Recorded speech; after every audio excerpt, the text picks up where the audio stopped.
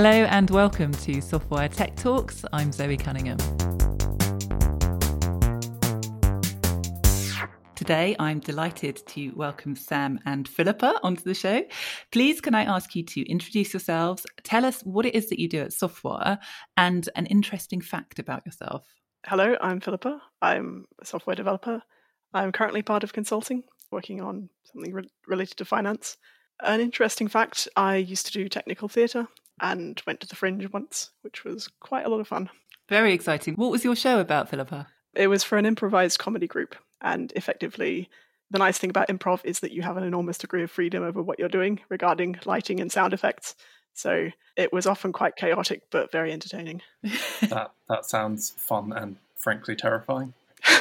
Hi, I'm Sam. I'm a senior software developer here at Softwire with a focus on web and mobile front end. And I'm currently working on an app for LNER, train booking app. Great. So my fun fact about myself, my last public audio appearance was a small part in a BBC radio play many years ago. Oh, very exciting. What play was that? So that was The Death of Faith, which is an adaptation of a Donna Leon book. I played the main character's son. I had all of 40 lines, but it was very satisfying. And we also got some sort of stock audio recording out of it of me and my quote-unquote sister in the play bickering and arguing in the background while dinner is being made. That's some stock audio footage that may or may not show up in other BBC things, apparently. So that's an incredible fact. If you're ever listening, and like you think you hear some people bickering in the background, you're like, that sounds like a younger version of Sam. It may well be. So in today's episode, we're going to talk about the massive topic of software on mobile phones.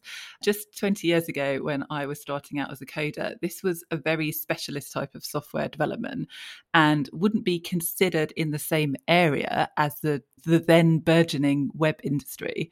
So over time, as the hardware and operating systems on mobile phones has developed, not only has the usage of mobile phones and hence the usage of mobile phone applications skyrocketed, mobile and web development are becoming increasingly similar fields, with today's software developers, of which I have two to talk to, are often having experience across both. So let's start at the beginning. How did mobile development start? Like, what was it like at the beginning?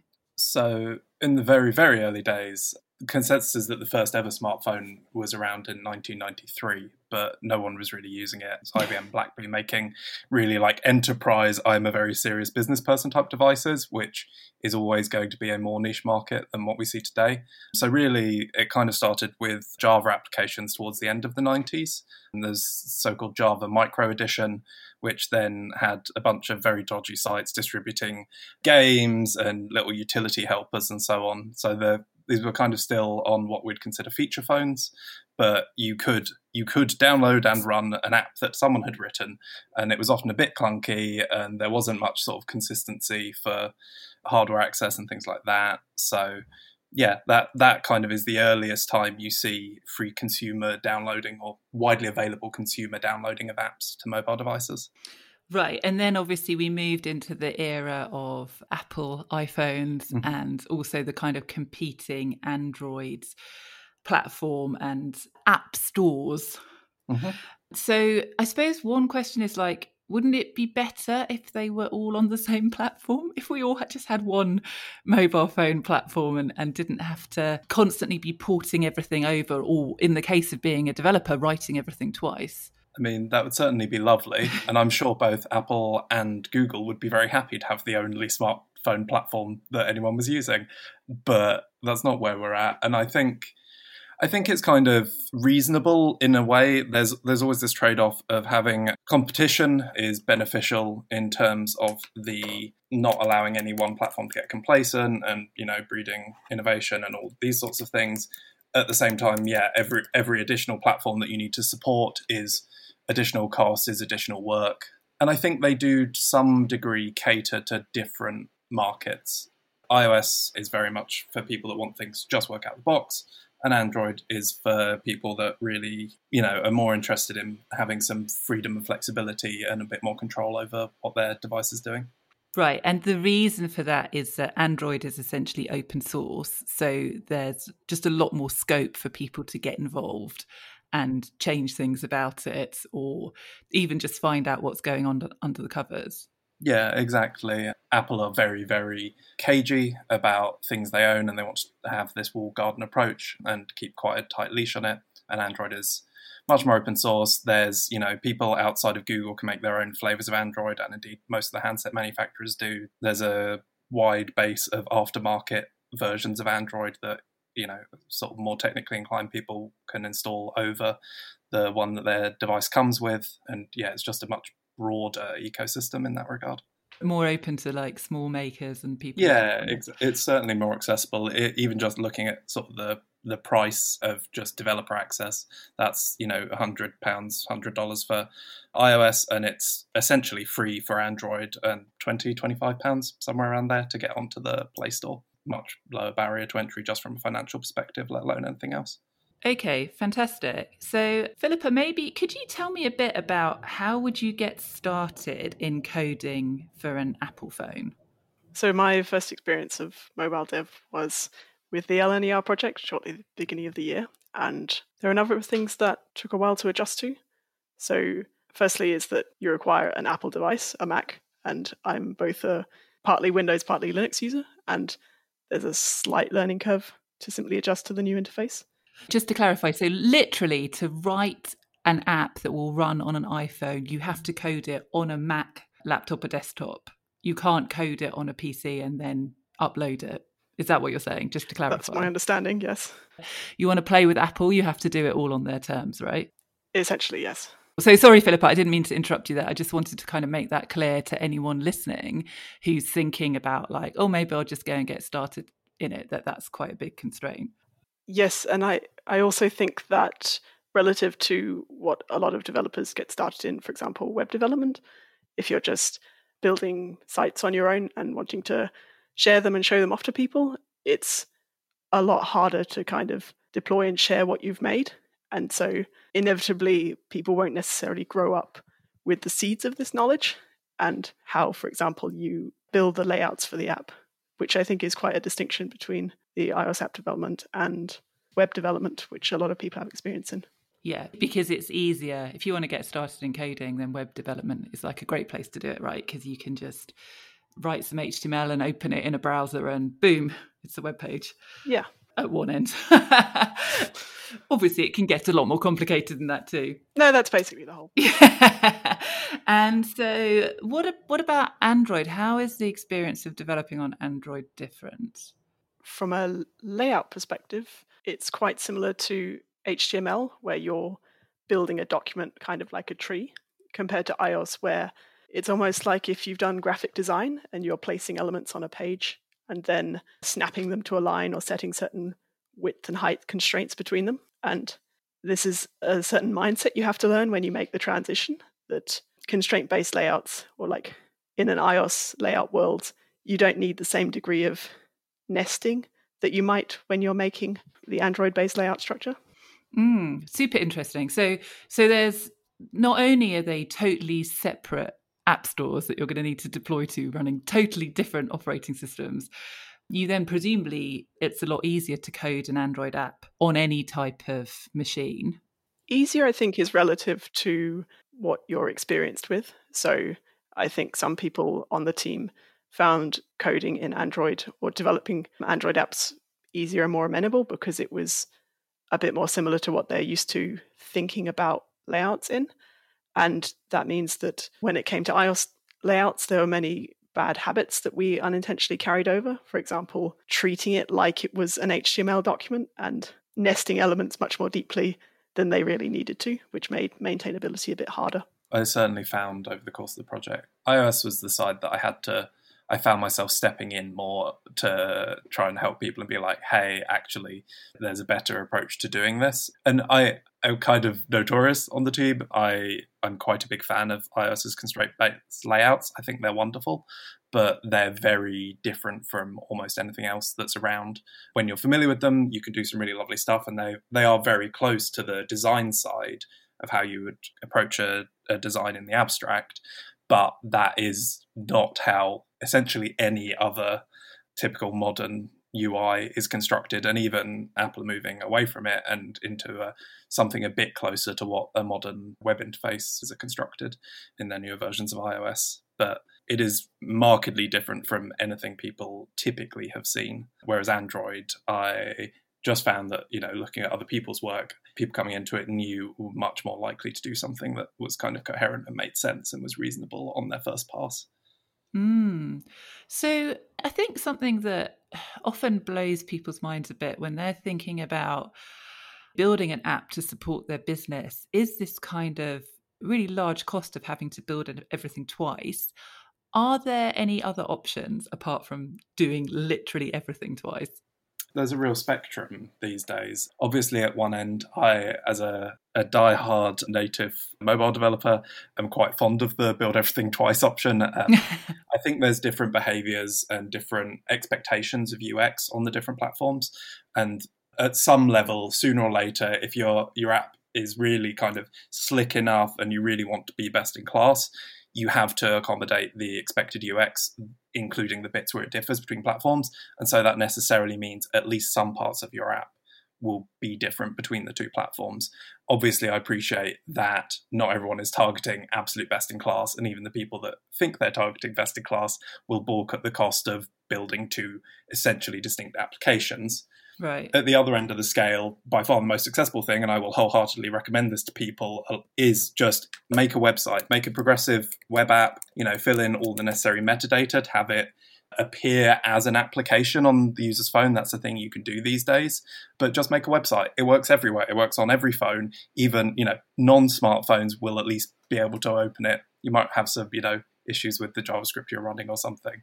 But by and large, a website can run anywhere in a way that a mobile app just can't. And then in between, there's a range of cross-platform frameworks. LNER, I'm really happy because we've gone right over towards the native end. But there's new technology that allows us to write a lot of our shared logic in one common language and then make use of that on both platforms. Typically, a lot of the other frameworks for cross-platform dev amount to writing a website and then wrapping it up inside an application, which I tend to find inferior to just making a website and owning that is what it is. Right. Again, it's kind of about user expectations. Something that's presenting as an application, the users tend to have much more rigid and much higher bar for tolerance compared to a website where they understand that the internet is a wide and varied place. Yeah, I've definitely had experiences where I've been using an app and I've pressed a button that's something slightly non-standard. And it's because I know how it's working. It's clearly opened a web page within the app, and suddenly the whole experience of using it is totally different and always much, much worse at that point. Yeah. And I think there must be a lot of people who are just like, oh, why does this button make it go so weird? Yeah, it's very jarring. And that's exactly this thing of people don't necessarily appreciate the difference in UX expectations there. People understand just through osmosis and using them how a website works, and people understand how a mobile app works. And equally, when you are developing a cross-platform app, this is often a thing we have to sort of discuss with clients or designers that are more used to the web or something. When explaining that the two platforms, you kind of want apps that do slightly different things, because although that's weird to you when you're looking at the two apps side by side, a user isn't looking at your two apps side by side. They're looking at your Android app versus every other Android app they use, or your iOS app versus every other iOS app they use. Right, exactly. And they're used to using their phone and a button that appears on their phone, whatever app it happens to be inside, they're used to using that in a certain way. Yeah, exactly. There's just a consistency of behavior across the platform that you kind of want to try and match when you're building an application. Is there also the argument that you want to match the customer's expectation between when they're using it, say, on a desktop versus on their phone? I think that's actually a really, really good question. Yeah, I think there is an argument for that. I suspect, very broadly speaking, it comes down to matching their expectations of how your features work in the abstract between platforms, and then on a given platform, the specifics of how you access those features will be more dependent on the platform that they're using. So your users will expect to have the same mental model of what your application is doing between all platforms, but the specifics of the UI that they're dealing with to get to that functionality probably wants to be more platform specific. But we can take away that it's complicated, right? It's not just about like, oh, you need to book something, just make it really simple. It's like, actually, there's a lot of things to consider to give the customer what they want, which kind of brings me on to my next question, actually, because I suppose from a software developer's point of view, one of the good things about everything having to be written twice is there's a lot of work out there for mobile software developers. So if someone's listening and thinking, oh, maybe I could do that, is it possible to teach? Because I'm aware that if you learn to code at Softwire, then obviously you've got this whole infrastructure of support and other people who know what they're doing. If you're sitting at home on your own, is it possible to teach yourself how to do it? I'd certainly say so. I have a fairly positive outlook on how feasible it is. I think smartphones have seen a kind of renaissance of bedroom coding in a way that hasn't really existed since, Commodores and BBC Micros and things. Certainly, my first experience with mobile dev was in a professional context, but it was in a professional context of a company that had no prior experience and went, here's a Mac, go and work out how iPhone apps work, and let them do it for a month. And to be clear, I did not have a working app after a month. It took rather longer than that, but I knew what I was doing, broadly speaking, after a month of it, and felt confident calling myself a novice mobile developer.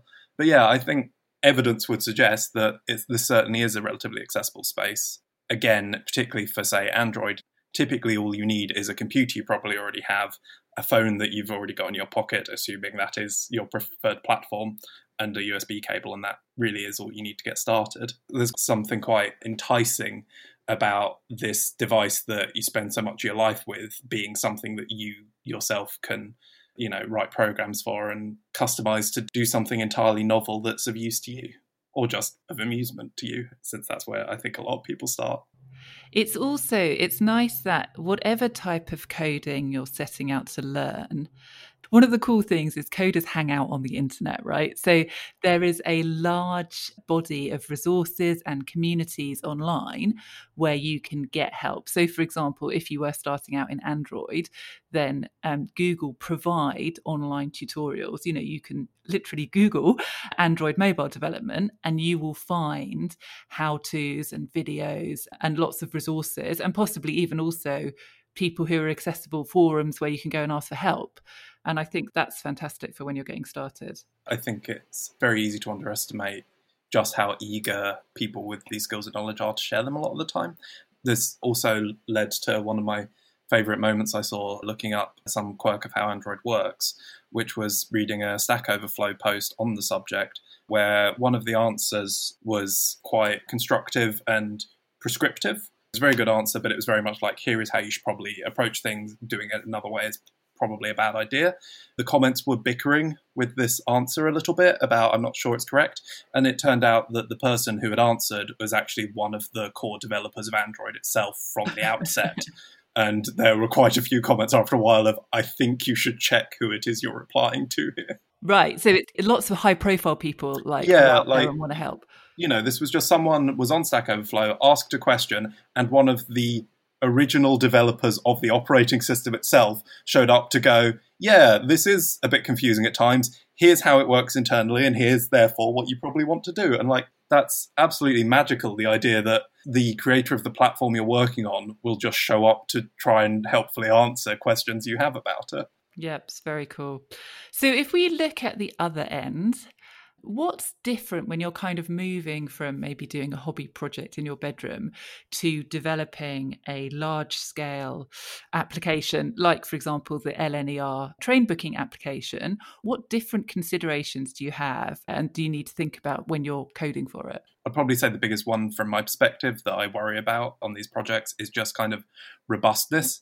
If you're making something, even if it goes up on the Play Store, if you're making a sort of little toy app or a small game or, anything that screams, my first mobile app, if it crashes here and there, if it shows slightly weird behavior and quirks, if you haven't, got this eye for platform specific UX or anything like that, it sort of doesn't matter. There isn't so much at stake. Whereas a lot of the time, I think the biggest concern for me when we're working with a client is that whatever we produce is representative of their brand, of their public image.